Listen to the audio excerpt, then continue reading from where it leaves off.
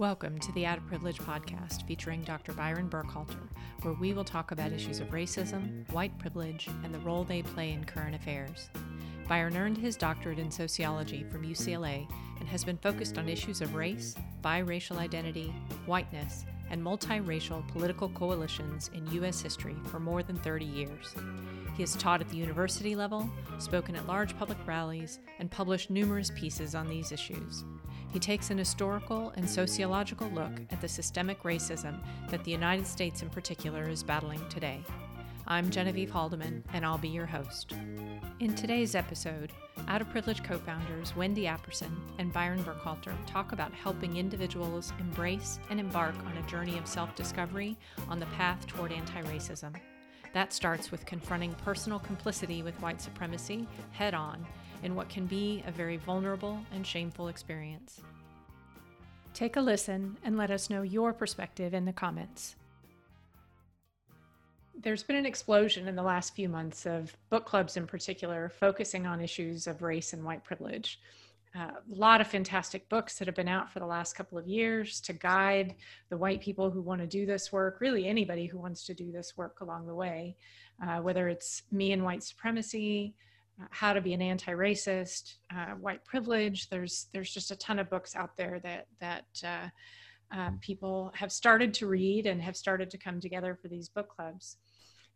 What I find interesting is that certainly with George Floyd and everything that's happened in the last few months, there have been a large number of groups that have popped up in recent times. But Wendy, you actually had an inkling of an idea more than 2 years ago that preceded this wave. What did you see then that drove you to create the Out of Privilege working groups that are the foundation of what Out of Privilege is today? So I wish I could say it was the police brutality that is apparent and obvious to me now. It wasn't. What I was seeing in that summer, I was living in LA that summer, and I wasn't working. And I was watching a lot of the news, and there was mass shooting after mass shooting after mass shooting. And I started reading the articles about the information they were gathering about the shooters after the fact, and discovering there were two threads that seemed to be popping out very frequently. Almost all of the shooters had a history of domestic violence, either towards a family member or a romantic partner. And they also had a thread of white supremacy in one form or another. There's manifestos, or there's group involvement, or there's postings on Facebook groups. And those threads hit me kind of hard. It kept hitting me in the gut that summer. And I remember talking with Byron about it quite frequently. But that was the first part. And I decided that the biggest problem was white supremacy. And the only thing I could do about it was address it in myself.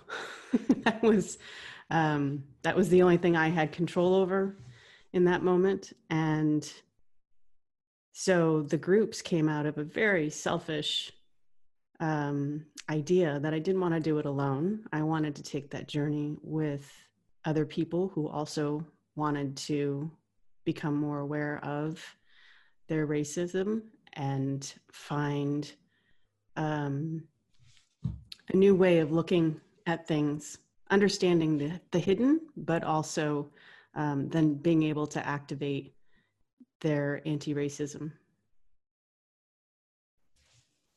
So I imagine not everyone is ready to do this kind of work, especially 2 years ago.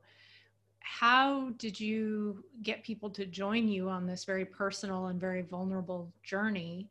And what kind of response did you get when you talked to people? Did you have to ask a lot of people in order to get the first few to join, or how did that work?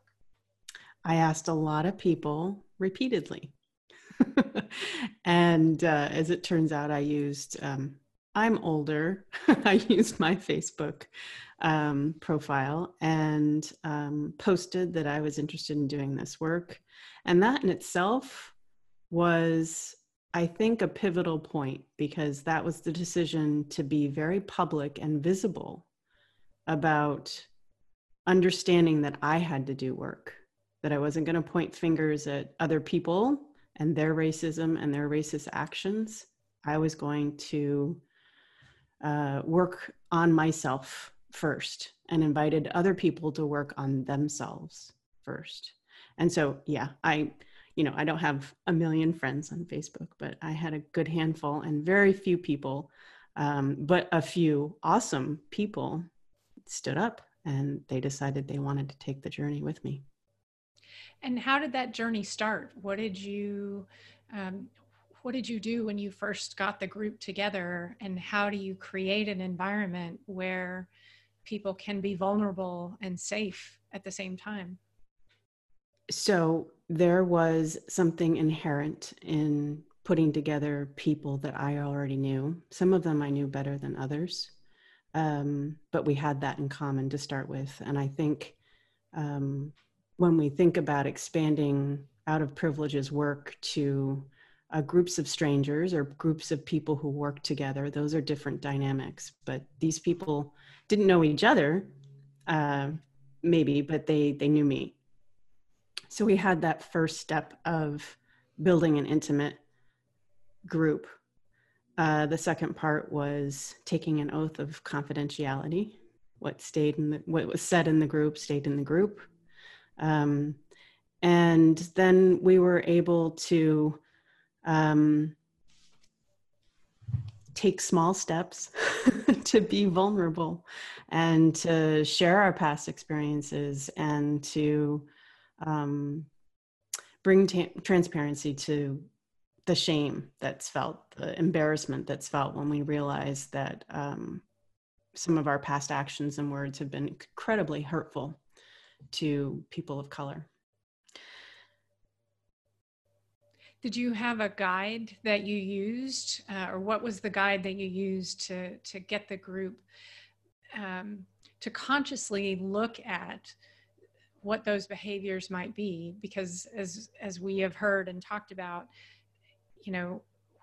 this is a system that is invisible to those it benefits. And so it can be very difficult to see the impact of your personal actions when you when you go through life recognizing them as invisible or not recognizing them at all. And so I'm curious what guides you use to help frame that first group. Yeah, that's very true. They are incredibly invisible until they're obvious. And it required learning a new vocabulary. And we started out using Layla Said's, I hope I'm pronouncing her name right, Me and My White Supremacy. She had just published a PDF online that came from a course that she ran in February of 2018. And she ran it for 28 days of February. It was a leap year, or not a leap year. And she had a daily prompt for each day, and she encouraged people to read about a particular form of microaggression or a concept, and then journal on the prompt questions that are included in each day. And so it was a pretty intensive format that she was suggesting. We took it a little slower. Our group were busy and working jobs, and that was one of the things I wanted to respect, and also felt it was pretty important to allow people to go at a slower pace to digest and really integrate the information as we read it. That's one of the things I've learned from some of the other personal growth work that I've done, is that you can often learn about a concept, but if you don't sit with it for a while, you don't end up incorporating it into your daily life and your behavior. And so taking it over a longer period of time can be super beneficial to making actual effective change. and the way you're seeing a situation and the way you're catching yourself in the moment. You're a lot more successful. And so you've been doing this work for a couple of years now, leading the group, but also personally going through your own journey. And while we're going to talk to some of the other folks who've been on the group in a later podcast, I would love to hear any observations you've had about your journey, particularly as you've brought other groups online as well. What have you learned? So I just want to clarify one thing. I'm not leading the group. I'm facilitating a space. And it was really important that I appear to be facilitating the space and participating just like everybody else in the group. Byron joined this group and he became a leader of sorts. And then another of our out of privilege partners joined the group. She's an African-American woman and mother. And she brought her perspective to the group as well. And that was an amazing gift that they both brought. Byron, not just his background, but also his academic and teaching background and deep expertise in this area, and teaching it to people. So we've been pretty lucky that we've had this level of understanding around us as we go on this journey. Byron, talk about the role that you've played with this group.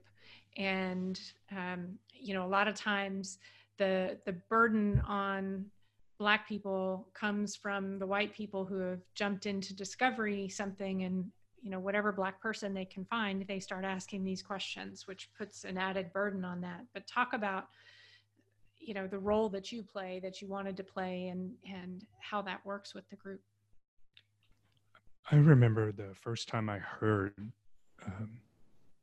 a Black person say, "Hey, it's not up to me to explain to white people what's going on." That actually wasn't that long ago, the first time I heard it.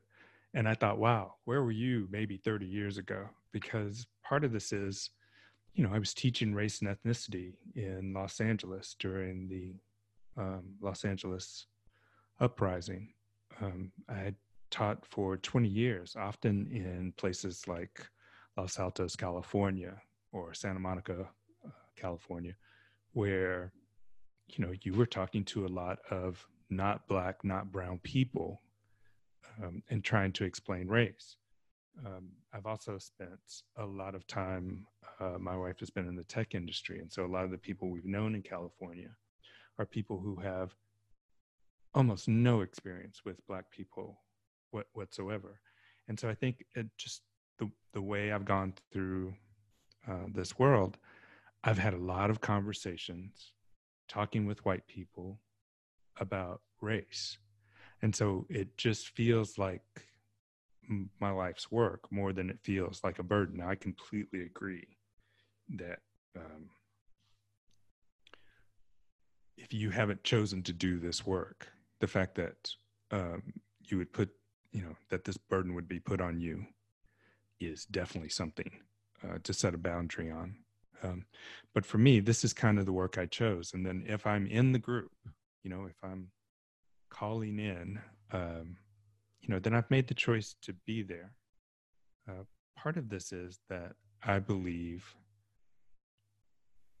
that there is a need to come together across racial identities, across sexual orientations, across gender identities, across religious identities, in order to create a better country and a better world.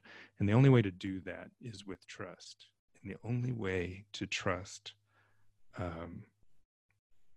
liberal white people is for them to have some time looking at their own privilege first and starting to see perspectives outside of their normal. I want to be a part of that work. And honestly, I was a part of that work before I even knew it was work. And so as you've been joining these groups and having these discussions for the last couple of years, What surprised you about the groups themselves and the process they were going through?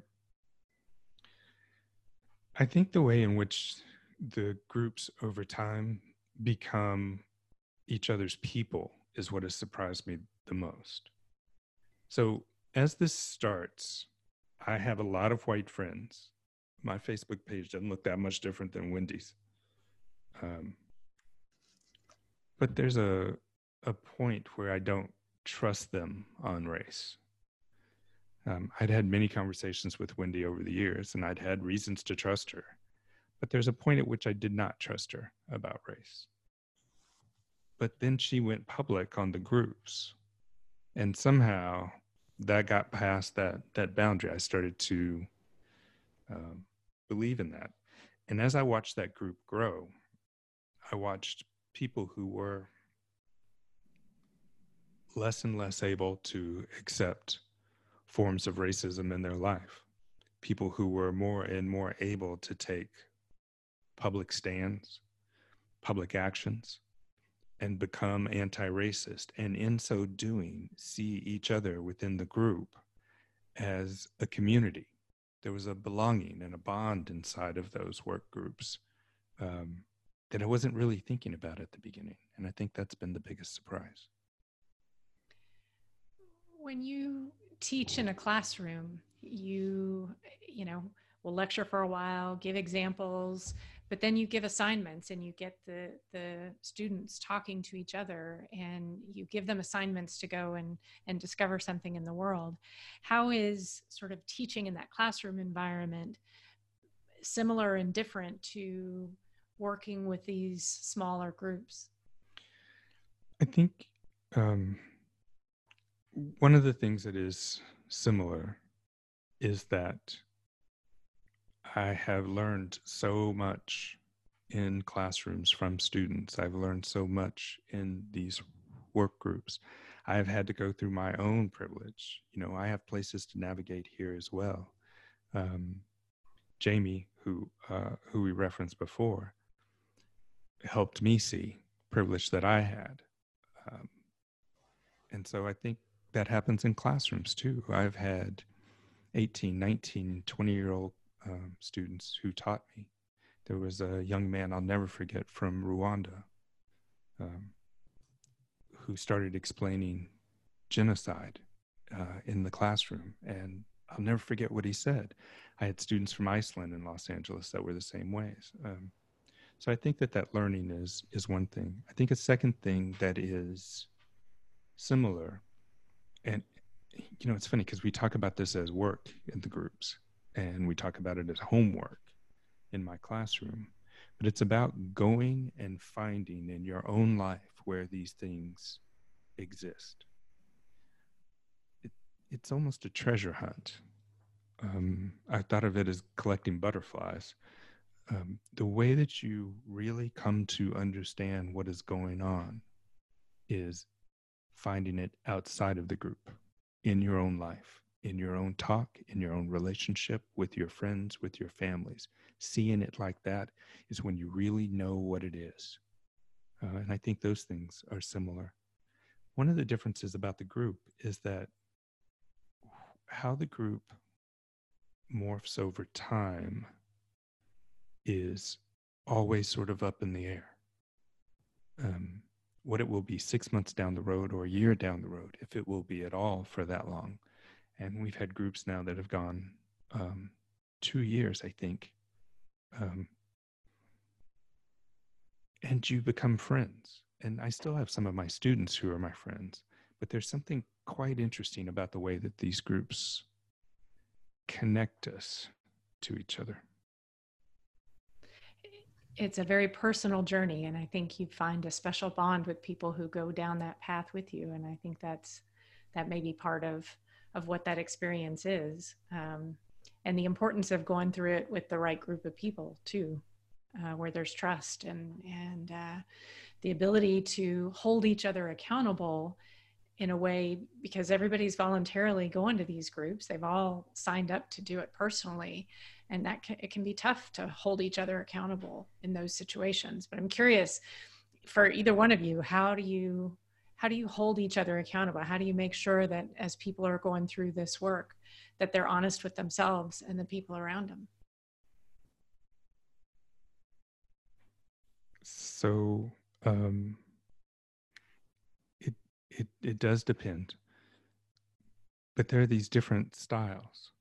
So my style is sometimes, instead of confronting somebody directly, I will tell a story about the United States in the 1780s, um, or I will share some part of my own history that illustrates it. Um, we have somebody else in the group.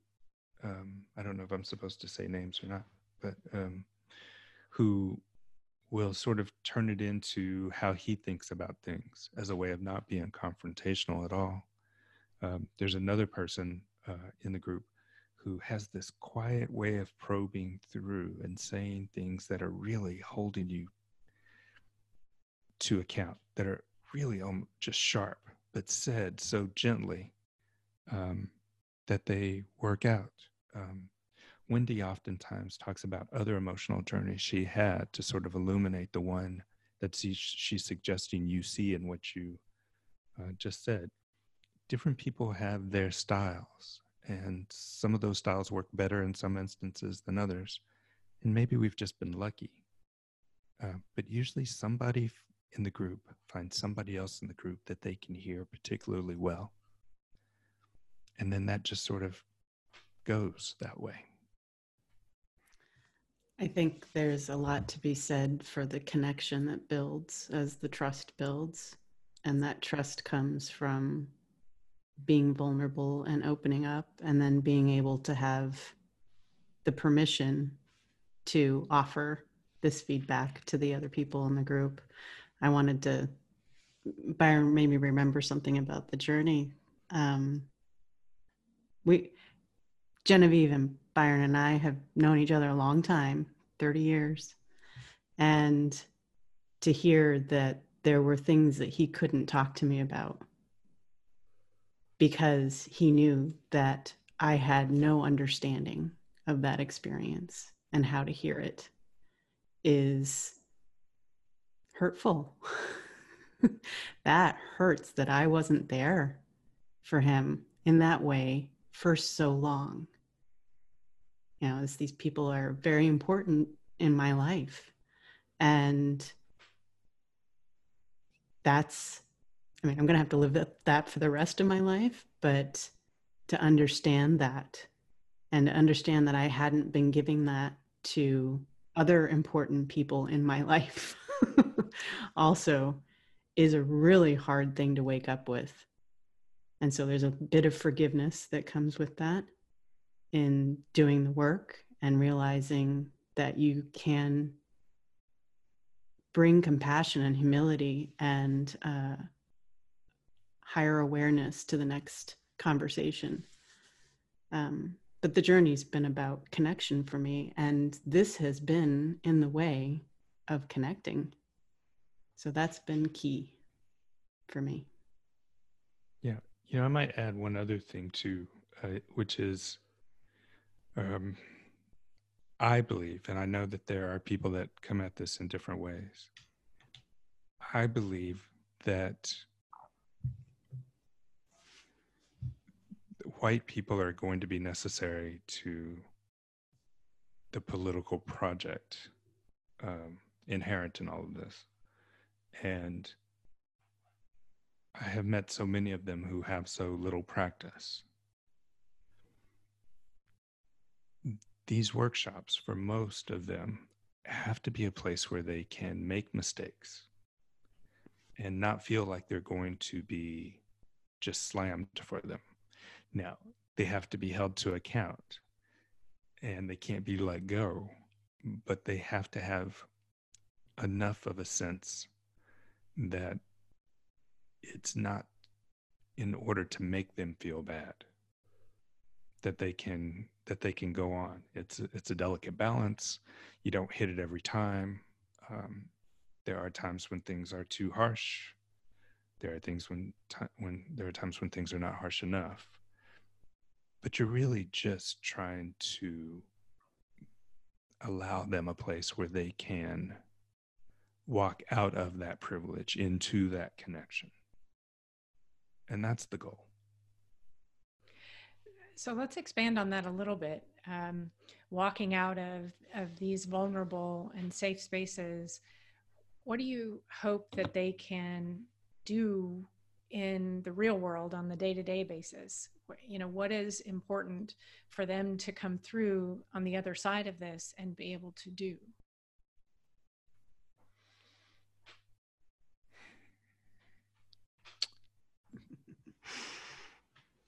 So I guess ultimately, and I'm tempted not to answer this as vaguely as I'm going to answer it. I mean, eventually the idea is that we need to be able to connect with each other. And to be able to connect with each other, we have to have trust in each other.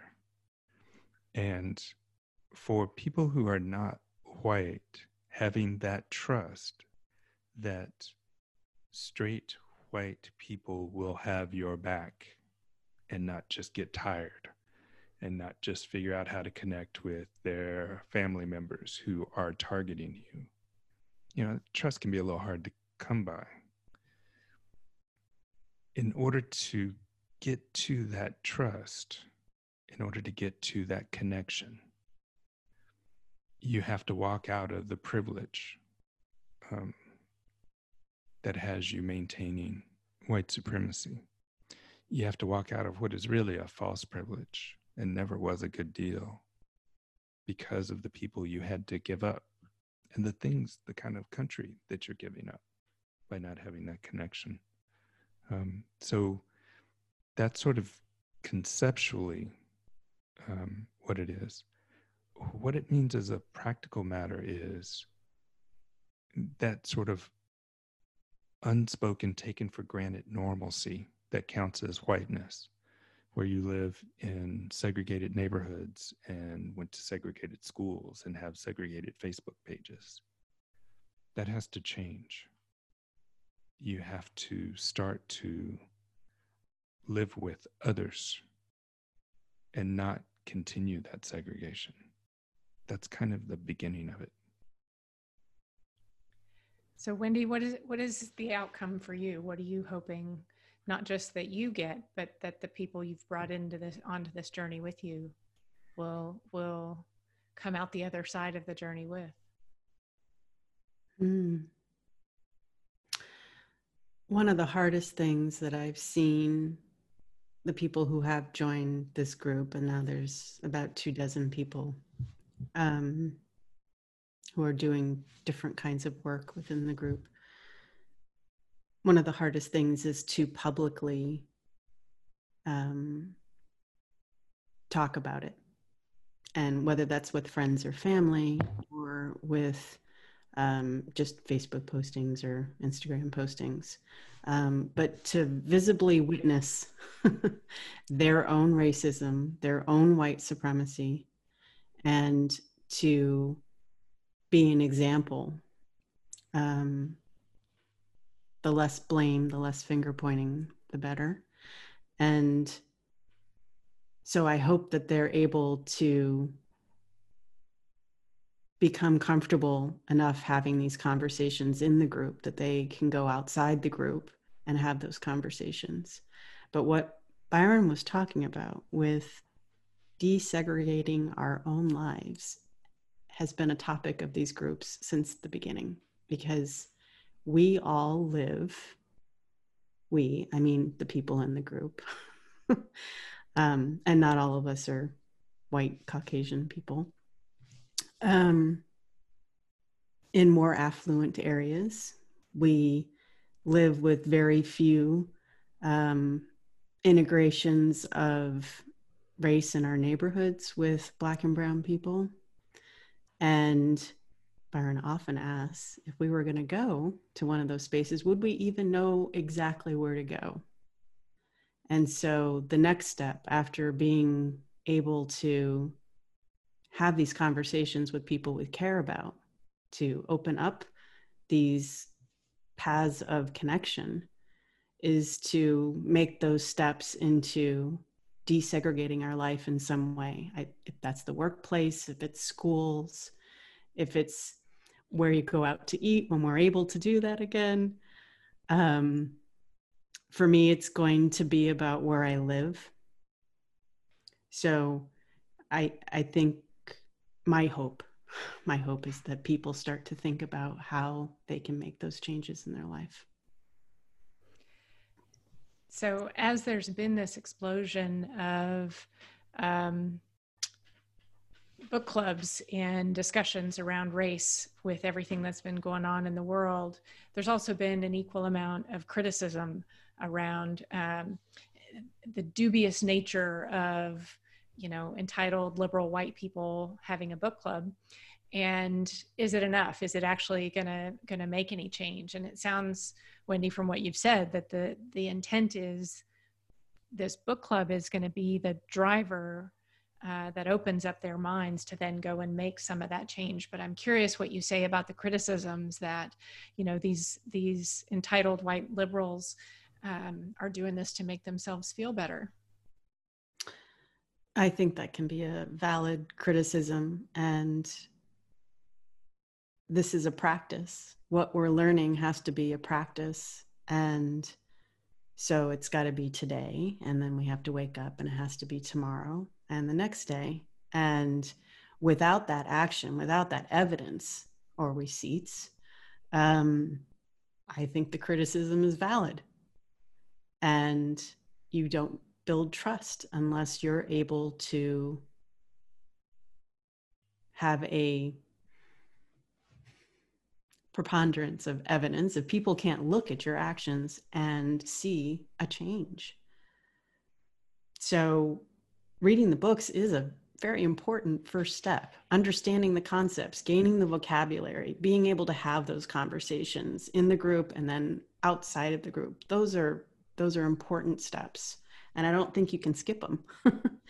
But if you stop there, things won't change in this country, in this world. And my hope is that we can influence enough people to actually practice this every day. Byron, what's your take on that in terms of, is reading a book enough? What else do people need to do? Let me come at this from absolutely every different side, because I do think it's important. I think what the books can do is they can give you a way to feel like you're okay. In the same way that if you look at the murder of a man in Minneapolis and you say, I'm against that, that's bad, as a way of saying that you're one of the good people, right? But you still pay your taxes, and those taxes still go towards policing of somebody wherever you are, right? Then all you've done is sort of made yourself feel better. I also want that criticism to be heard, because I want pressure on people who are reading the books. I want them to be a little uncomfortable. I want them to think about whether or not this is enough. I think it's Ruth Wilson Gilmore, that talks about the difference between the politics of style and the politics of life and death. And the books can be a style that keeps you out, keeps you distant from the fact that there are people on the streets of cities in this country today who are fighting for their lives, who have buried family members, who are simply trying to exist. And so there's no question it can be that. I've also had a group of people after an incident at my daughter's school, a racial incident. A bunch of parents came together, and we're all talking, maybe 15, 20 of us. It's like, well, what kind of group do we want to create to sort of combat this? It was like, do we want to be an activist group? There wasn't any love for that. Do we want to pressure the No, we don't want to do that. And then somebody said, how about a book club? And then it was like, oh yeah, let's do that. And so there's no doubt this can be a way of not doing anything. However, what we're talking about with the working groups is not just reading a book, but examining your own life. You can do that with a book. You can do that with a group. You can do that in any number of ways. But the idea is to situate yourself in the racial context from the beginning. That work is not a book club. And by the way, clubs like this have had quite a history.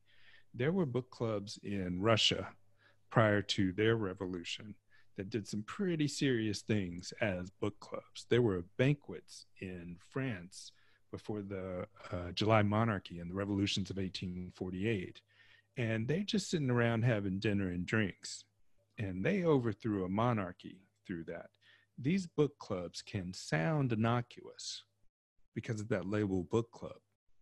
But that doesn't mean that there's not a revolution going on inside. So the question's not whether the book clubs, as a moniker is enough. Are you doing the work inside, or are you not doing the work inside? That's the question. And so for people who want to start this work, either start their own club or do the work on their own, what advice do you have for them? And then also, what advice do you have for the Black people throughout the world who are getting inundated with questions and requests from the random white person who happens to run across them? I mean, there's a meme on Facebook now about the woman who talked to her, washing machine repairman, and he took on that burden and spent a tremendous amount of time talking with her, and that's really changed his life. But he was kind of thrust into that, and that may not be the gig for everybody. So what's your advice for people, non-Black people who want to get started in this work, and for Black people who are being inundated? If I could take them backwards, for the white people that are asking these questions of Black people around them, please ask yourself, what are the Black people getting out of it? Like, what is he getting? And maybe he is getting something out of it. I would like him to be getting cash out of it. I would like him to be getting opportunity out of it. I would like his kids to have scholarships, because I know what you're getting out of it. Because, you're trying to figure things out. You're trying to feel better, not have your kids looking at you like, wow, that sort of non-racial neutral position of yours doesn't look so good. And why are we in this neighborhood?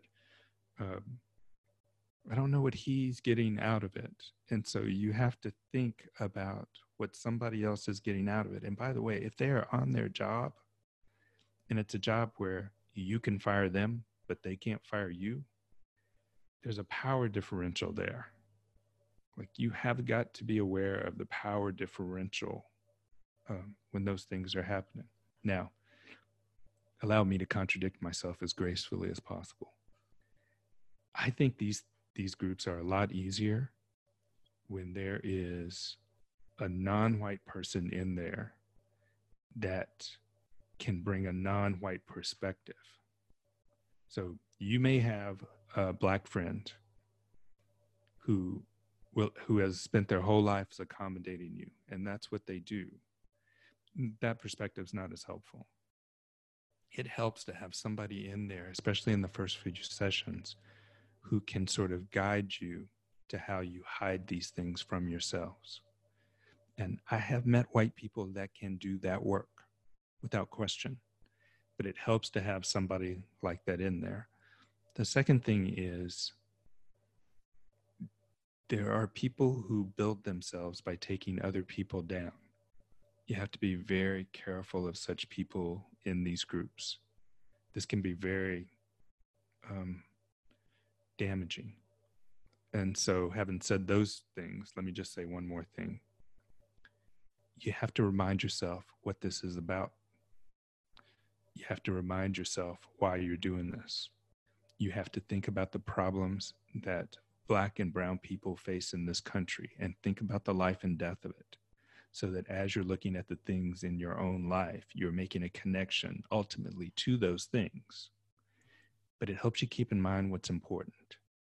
And it's not your pride, and it's not your ego, and it's not how you see yourself, right?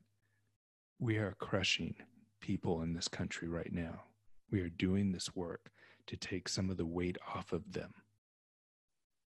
that may help people maintain a perspective.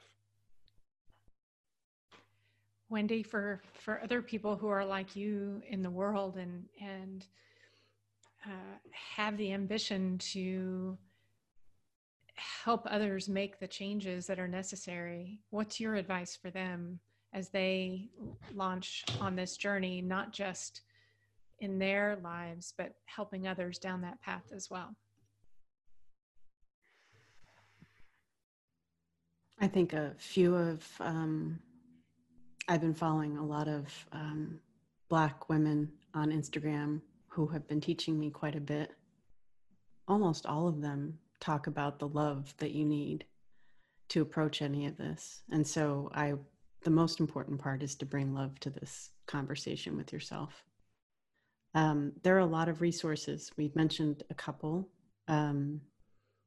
Our group has worked with several books, and I think Byron's perspective has been an umbrella over all of it. It's kind of guided how we digest all of that information. But building a trusted container, a trusted space for you to have those conversations in, and having a structure. I think the part of the work that's hard is finding the time to actually going inside yourself and addressing each of these concepts and how it applies to your life experience, and finding the hidden parts. Byron mentioned this earlier, and it's shocking how you can be prompted to think about something and come up with nothing. And then a couple months later, like, oh, yeah, I did that, or I said that, or I had that experience, or, oh, wow, of course I forgot that because that really was awful. I can't believe I did that or said that. So giving yourself space to have that time with whatever of these resources that you want to use to do this work. At the beginning of our discussion, you talked about the impact and the influence of shame.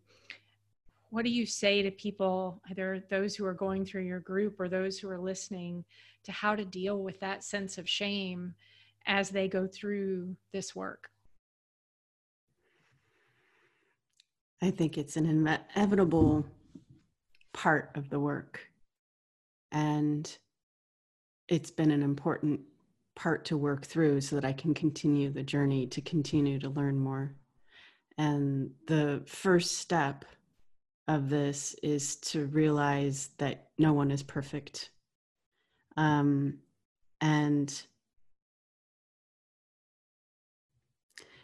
everything I learned about shame, I learned from one of the most wise researchers about the subject, Brene Brown. And she talks about shame gremlins. And she says that I'm paraphrasing, forgive me. She says that the way to release the shame is to speak it. And so in the sharing of how you were racist, how it expressed itself, in whatever action or words in your past, that action actually releases the shame, allowing yourself to be human and less than perfect in that moment. I think the next step is about accountability, is about owning it. And once we're able to own what we've done, we can make the decisions to apologize, to be remorseful to the people that we hurt, and we can make plans for how to respond differently in the future. And so I think about the shame gremlins of doing this work, and there have been many. But once you talk about them, they're not running around inside you anymore. They're released. And so the group helps with that process. And I think that's a really interesting sort of twist on this, right? Because, often we have to kind of explain why somebody would give up privilege. And that word is a bit of a misnomer in just the way Wendy described, right? Because out of privilege is out of shame. This is not just a racial discussion. There's a convergence of people who have been talking about very similar things using somewhat different language. But Dr. Brown's language is not far away from the language we're talking about here. There's a reason to step out of shame. There's a reason to step out of privilege. There is something better on the other side. Wendy, Byron, I want to thank you both for the pioneering work that you have been doing and continue to do. And I'm excited about talking with some of the folks who've been going through the work groups, Wendy, that you set up, and Byron, that you've been talking with, to get their perspectives on the experience and what changes they have made along the way as a process of that. So thank you very much. Thank you. Thank you. Thank you for listening to this episode of the Out of Privilege podcast. Please subscribe on your podcast platform or sign up on outofprivilege.com to get updated on new episodes when they're available. Let us know what you think and feel free to share on social media.